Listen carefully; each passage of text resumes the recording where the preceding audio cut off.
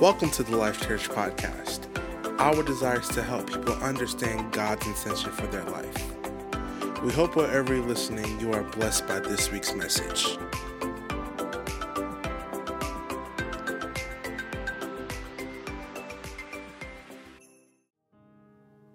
Good morning. I'm excited to be with you once again.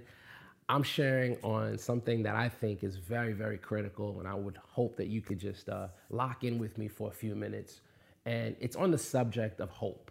You know, we've been talking about this for the last couple of weeks, and I believe that the Lord is really stirring in us this important message because there's a lot of people, maybe you're one of them, that their hopes are not high. You know, hope is a word that you would translate as desire for the future, something that you look towards with pleasure, something that you anticipate. And I realize that a lot of people are living each and every day, but they don't have a hope. They're just kind of living for the moment. They're surviving, they're fielding whatever's coming their way, but they're not living with a great anticipation, a pleasurable anticipation of something in the future. God wants your hopes to be restored. And I want to share with you what he wants your hope to rest on. You know, and before I even get further into that, I just want to let you know that brighter days are ahead. You know, that's a key thing that I believe is very important, and that is to speak the word, speak a prophetic word, speak a word of blessing. And so I'm very big on that. Sometimes, just like you know, I go through things, I go through challenges. There are things that I face that sometimes can frustrate me, sometimes could put me in a place where I'm not clear on what to do next. And every time that happens, I sense the Lord telling me, open your mouth and speak a word of grace, speak a word of blessing, give a word of thanks, create an atmosphere of hope and anticipation for something good happening. And so let me just say this again. For you, brighter days are ahead. The Lord is with you. The Lord wants to restore your hope. He is restoring your hope. He's restoring your joy. Things are getting better in the name of Jesus. I want to start with Romans chapter 5. And it starts off with verse 1. It says, therefore, having been justified by faith, we have peace with God through our Lord Jesus Christ, through whom also we have access by faith into this grace in which we stand and rejoice in hope. We rejoice in hope. And you may ask, well, you know, how do I know if I have hope? You know, I don't know if there's true hope on the inside of me. Here's the question. Are you a person of joy? Because hope has the instinctive reaction of joy. Like once you're walking with a hope that's in your heart, you're walking with a level of joy. Because hope lets you know something good is about to happen. Something good is about to take place. Something good is heading your way. And when that is a feeling and when that is a message that your heart carries, you walk with a sense of joy. And so I want you to know that that's a key indicator if you have hope. Are you joyful? Are you looking towards the future with a sense of great pleasure and great anticipation? Do you have a stillness in your heart that good things are headed your way? You can have that. And so it says again, we rejoice in hope of the glory of God. And not only that, but we also glory, and this is gonna be a little crazy here. We glory in tribulations. Man, think about that. So sometimes it's easy to see people glorying when things are great. And when the Apostle Paul used the word glory, he means we're rejoicing, we're riding high, we're boasting, we're celebrating. It's easy to think about doing that when things are great. But he says we also glory in tribulation, when things are not so great, when things are tough, when things are difficult, we're glorying, we're celebrating. We're having a party, if you would. I mean, that's amazing when you think about that. But why? Well, he answers that question, knowing that tribulation produces perseverance, and perseverance, character, and character, hope. So I like to sometimes reverse engineer scriptures. When I read something, I kind of go reverse with it, right? So the last thing we see here is hope. That's the end, right? But what comes right before hope? Character.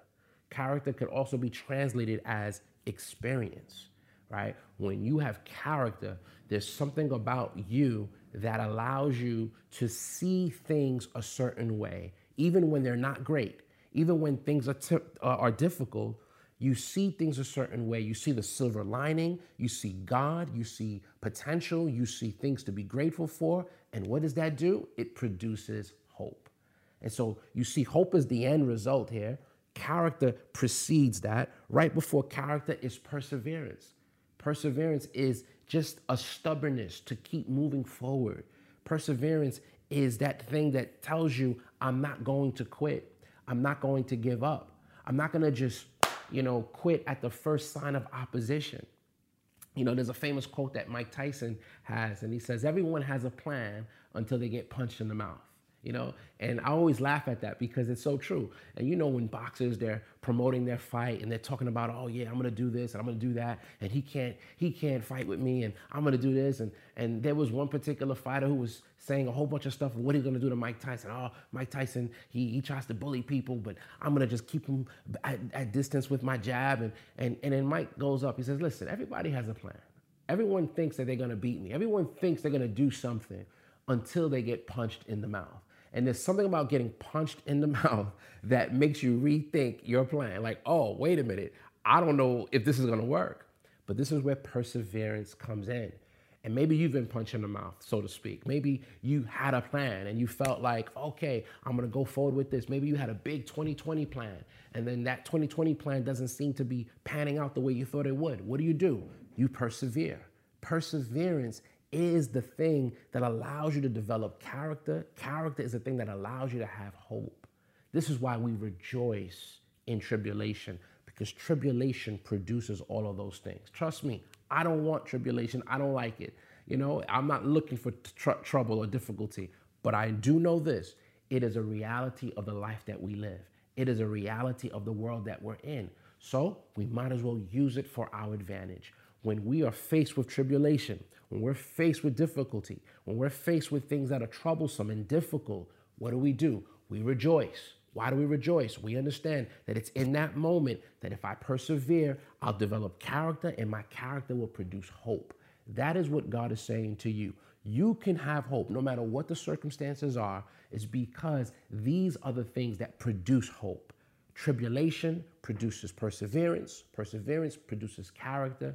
Character produces hope. I like it. I like how it's said in James chapter 1. James says this in verse 2-4. He says, my brethren, count it all joy when you fall into various trials. Count it a joyful thing. Like, think about that. You lost your job. Woo! This is a joyful occasion. You lost, a loved one. And I want to be very sensitive because I know many of us have lost people that we love, right? Count it a joyful occasion. Doesn't mean that you can't mourn. Doesn't mean you can't be sad. But there's another aspect to it. The scriptures have a duality to it. Sometimes one thing can be true and another at the same time. And so while there is difficulty, while there is mourning, while there is, troublesome things going on, tribulation, there is also another aspect of it. And he says this, he says, count it a joyful occasion when you fall into various trials. Here's that word again, knowing. In other words, he's speaking of perspective here. Why do you get excited? Why is there a joyful occasion when something doesn't seem to be joyful? Because you know something. What do you know? Knowing that the testing of your faith produces patience. This is what happens. Patience is another word for experience or perseverance, I should say. Patience is what you develop. It's a capacity that, think about your heart. It's like your heart being expanded to be able to endure more and to go longer and to go further. It's the ability to maintain joy even in an unideal circumstance. That's what happens. He says, when you're going through this, your faith produces patience. But then he says this, let patience have its perfect work, which means, I like to take the reverse of that. It's possible not to let patience have its perfect work. It's possible to complain. It's possible to say, I don't like this. I'm not going to accept this. I don't want to go through this. Why me, God? Have your head down. If you do all of those things, you're not allowing patience to have its perfect work. But what if you say, okay, God, this is not my ideal. This is not what I thought. It's not what I planned, but I'm going to still rejoice. I'm going to still believe that brighter days are ahead. I'm going to still trust in your goodness. I'm not going to complain. I'm still going to be a giver. I'm still going to be generous to people. I'm still going to serve. I'm still going to have a posture of a winner. I'm not going to hold my head down looking, woe is me, life is terrible. I should just, just be done with this life. No, I'm not going to do that. I'm going to allow patience to have its perfect work.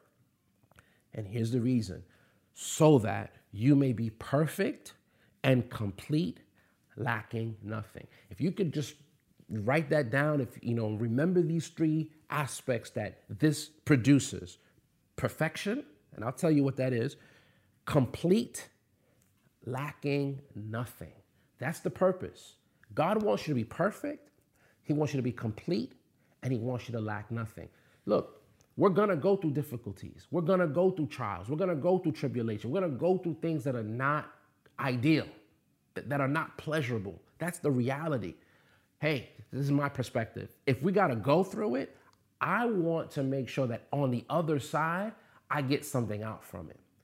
What do I get from this? Well, God wants you to get three things. He wants you to be perfect, He wants you to be complete, and He wants you to lack nothing. Perfect means whole. That means you're not coming out of this tattered and torn, beaten down, trodden. Your mind is just messed up. Your heart is messed up. You're jaded about life. No, I'm complete. I'm whole. Complete has the same connotation. You're intact. You're together. You're strong. Lacking nothing. Again, all derivatives of the same meaning. You're everything you need, everything that God would have you to have. You have. You're not leaving this season in want and in lack. This is what the picture is. This is why we can have hope that even when we're going through challenging times and things that are difficult and things that are not ideal, I can still be perfect, I can still be complete, and I can still lack nothing. That's the blessing that the Lord is releasing over you right now. I declare right now that you will be perfect, complete, whole. You will lack nothing. You are coming out stronger than ever before in Jesus' name. If you believe that, I want you to say, I receive that right now. Come on, God wants you to get your hopes up. He wants your hopes to be restored. And He wants you to lack nothing. And this is the plan of God. I love a particular scripture, 1 Corinthians 13, verse 13. It says, these three things will last forever: faith, hope, and love. And the greatest of these is love. The greatest of these is certainly love. But three things will last forever: faith, hope, and love. Hope is a thing that will last forever. I want to say it this way, something that the Lord showed me a while ago. If you have hope in your life, you will always be relevant. Why? Hope is a relevant force, always. Just as faith is, just as love is. If these three things are in you, because these things are relevant, you will always be relevant. You will always have a place in the earth, a place of purpose, a place of power, a place of influence. Why? No matter where you are, no matter where you find yourself, these three things exist: faith, hope, and love. Hope is a relevant force for today. Some people might say, I don't want to hear about that hope stuff. Do we really need is this really relevant? We need something else. No, these three things abide or will last forever: faith, hope, and love. Hope is a relevant force. And I'm speaking hope into your life right now in the name of Jesus. I want to share with you another scripture that I think is very, very helpful. And that is Romans 15, verse 13. And it says, now may the God of hope fill you with all joy and peace in believing. I want to read that one more time. This is a blessing that the Apostle Paul is praying over the Romans. And he's saying, I want the God of hope to fill you with all joy and peace. This is what happens when the God of hope fills you. You have peace, you have joy in believing, that you may abound in hope by the power of the Holy Spirit. Isn't that amazing that the God of hope, what does He do? He fills us with joy. He fills you with peace. And He causes you to abound in hope. That's the power of hope. You have joy, you have peace. This is what sustains you in difficulty. This is what sustains you in tribulation. Hope. This is why it's a relevant force. This is why we need to walk in hope. Glory to God. I feel something really special here because I believe that God wants to restore your hope. And I believe even as you're hearing these words, your hope is being restored. You're beginning to think about dreams that you've let down, things that you've given up on, things that you said was too late. I can't go back to that. That ship has sailed. I'll never be able to. This is too difficult. Things that you may not even vocalize, but maybe you've thought about, you've had in your heart. You felt that, you know what? Why should I even attempt this anymore? God is speaking to you right now, and he's saying, I want your hope to be restored. So if you sense the Lord is nudging you forward, I want you to just allow him to nudge you forward and move forward with those promptings. It is not too late. It is not too late. You still have time. Amen. Praise God. God's mercy towards us is something that we should have hope for. Mercy can be described as, we kind of look at mercy two ways, right? Or one main way. We look at mercy, we tend to look at mercy as God wanting to strike us, but he decided not to, right? And we'll say, oh, he had mercy. He could have killed us, but he said, I'm not going to. I'm going to be merciful. I think that's a very, very, very, very narrow way of looking at mercy. Mercy is a lot bigger than that. I don't know if you ever played the game Mercy, right? So the game Mercy, you're holding on to people's hands, and the idea is to squeeze and try to bend their hand backwards, and whoever can't take it, and gives up has to say mercy, mercy, mercy. In other words, okay, you got me, and I give up, right? And I need you to have mercy. In other words, I need you to not cause pain anymore. Let me go, right? So people have the connotation that mercy is this judgment that God wants to release, but he's like, all right, I'll let you go. I won't do that. But that's a very, very, very narrow way of looking at mercy. That's not the general way that God shows his mercy.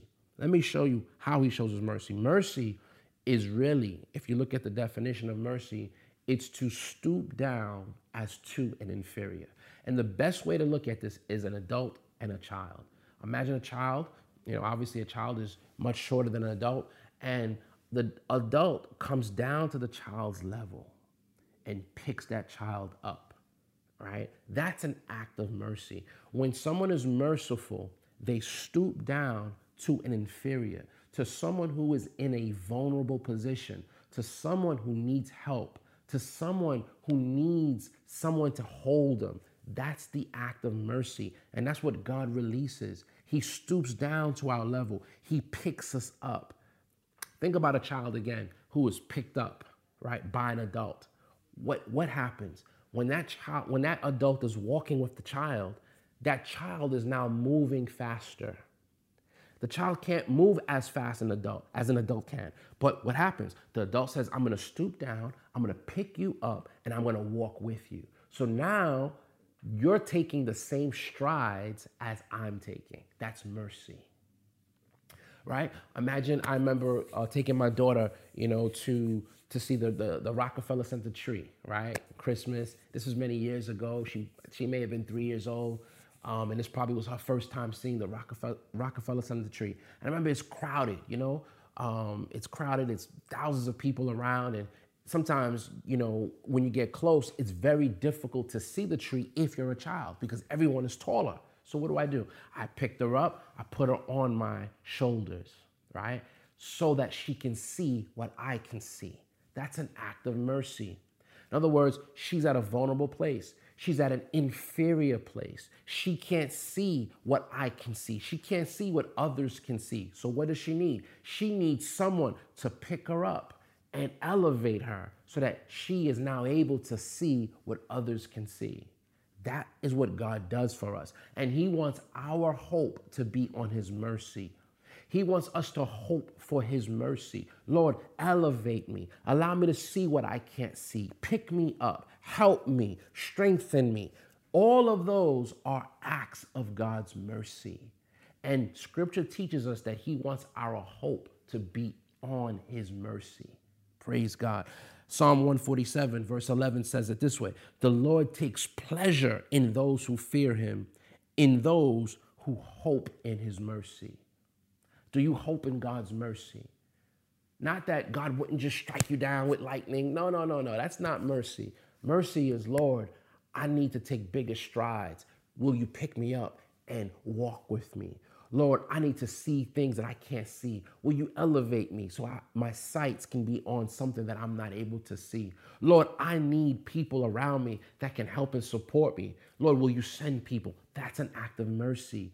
That is what God is saying. I want you to know that I take pleasure in those who fear me and who hope in my mercy.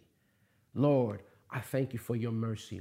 When I can't figure things out, when things don't seem to be panning out the way I thought they would, my hope is in your mercy.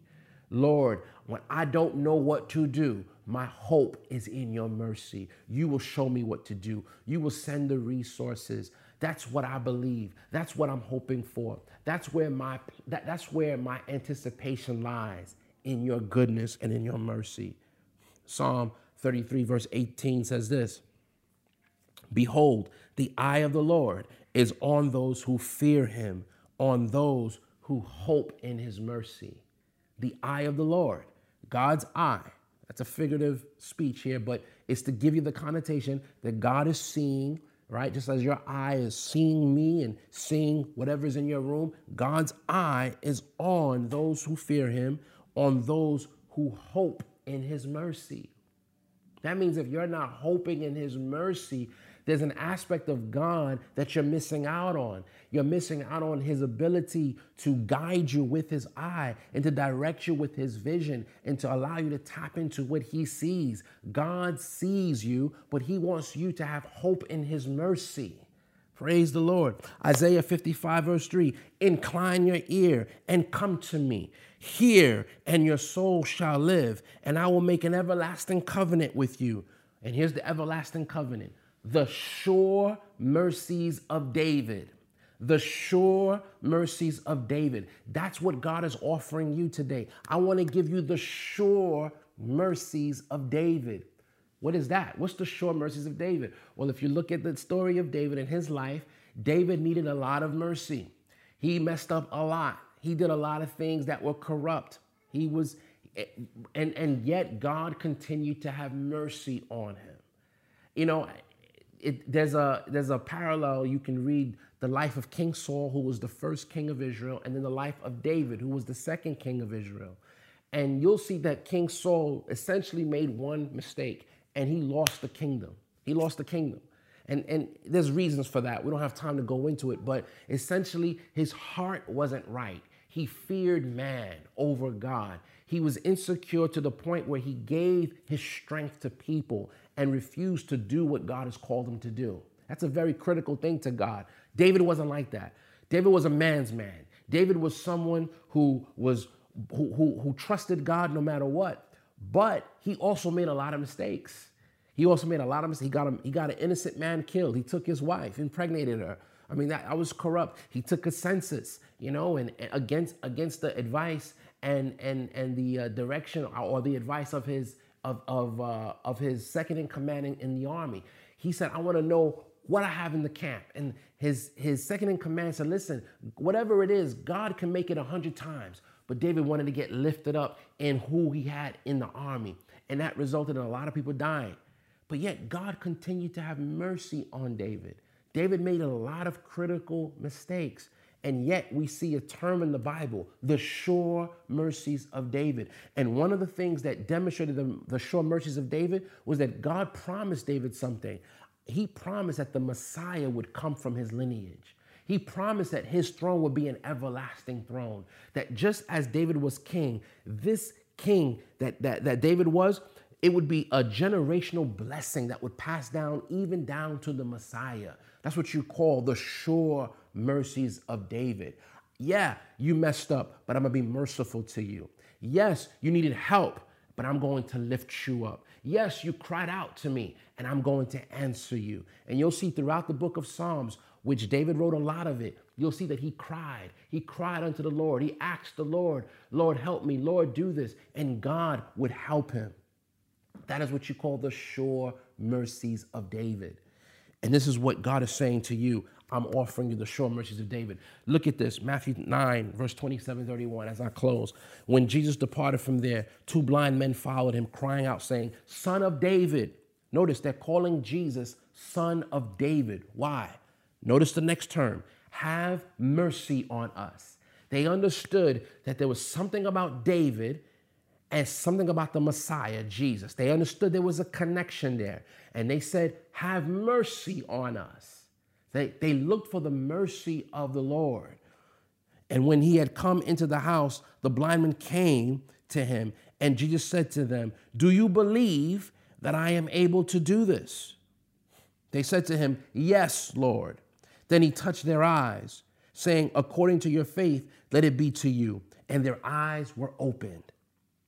And Jesus sternly warned them, saying, see that no one knows it. But when they had departed, they spread the news about him in all that country.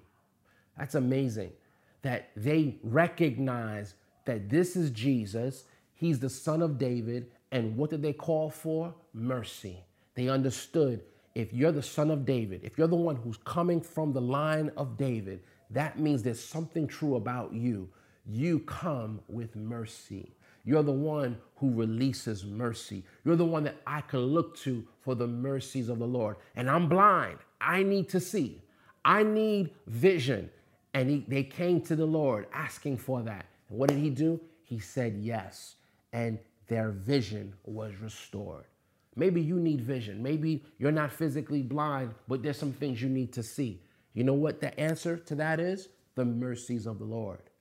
Maybe you're not physically deaf. Perhaps you are. I don't know what your condition is, but maybe you need to hear, whether in the realm of the spirit or you need to hear naturally. There's physical healing and there is also spiritual healing available to you. God can open your ears. God can cause you to hear what you need to hear. Maybe you just don't know what's going on. You don't know what's going on. You don't see what's going on, and you need to know what's going on. The mercies of God is there for you. Praise God. I want you to know that you can have mercy today, but you got to call out for it. And that's where your hope has to lie. Your hope has to lie on the mercy of God. Hallelujah. Oh, I'm so excited about the mercies of God. Listen, I keep saying it and I want to say it again. These are your best days. Don't have a negative outlook. Don't have a pessimistic outlook. Don't look at these days as tough and it's not going to go well with me. No, start changing your words. Start changing your confession. Start declaring the Lord is being merciful towards me. He's lifting me up. He's giving me vision. He's giving me hearing. He's giving me a heart to perceive truth. And I'm moving forward. I'm going to live in victory in the name of Jesus. Hallelujah. This is your portion. This is your portion. I want to pray with you right now. I want to pray for mercy. And I want you to lock in with me here because I believe that as I pray, you're going to enter into a new level of mercy. And this is where your hope will be. Father, in the name of Jesus, every person that is hearing me right now, that viewer that is there, needing the mercies of God, let your mercy come upon them in a new and fresh way. I pray, Lord God, that you would establish them. Establish them, Lord God, in the hope of your calling for their life. May they have a burning conviction and a revelation of what you've planned for them. And may they not be moved. I'm speaking over you right now. You will not be moved. Things will move around you. Things will be shifted around you, but you will be at peace. You will not be moved. If you don't know the Lord Jesus Christ, I want to really encourage you to receive him right now. This is an opportunity for you to be saved. And I want you to say this prayer with me. Father, I receive your Son, Jesus Christ, as my Savior. I'm a sinner and I need a Savior. Come into my life. I receive you as my Lord. In Jesus' name, amen. If you prayed that for the very first time, I congratulate you. Hang on, because we want to share some more information about this walk that you've just embraced with Jesus Christ. I'm just so excited that you will do that. Let us help you walk this walk out. Hang on for just a minute. We have some important announcements for you. God bless you. If God is changing your life through this ministry, join us in reaching others by partnering with us today. You can give through our website at www.nylifechurch.com and click on the Give tab. Thank you for listening, and remember to subscribe to enjoy more messages like this. Go and live a purpose-driven life.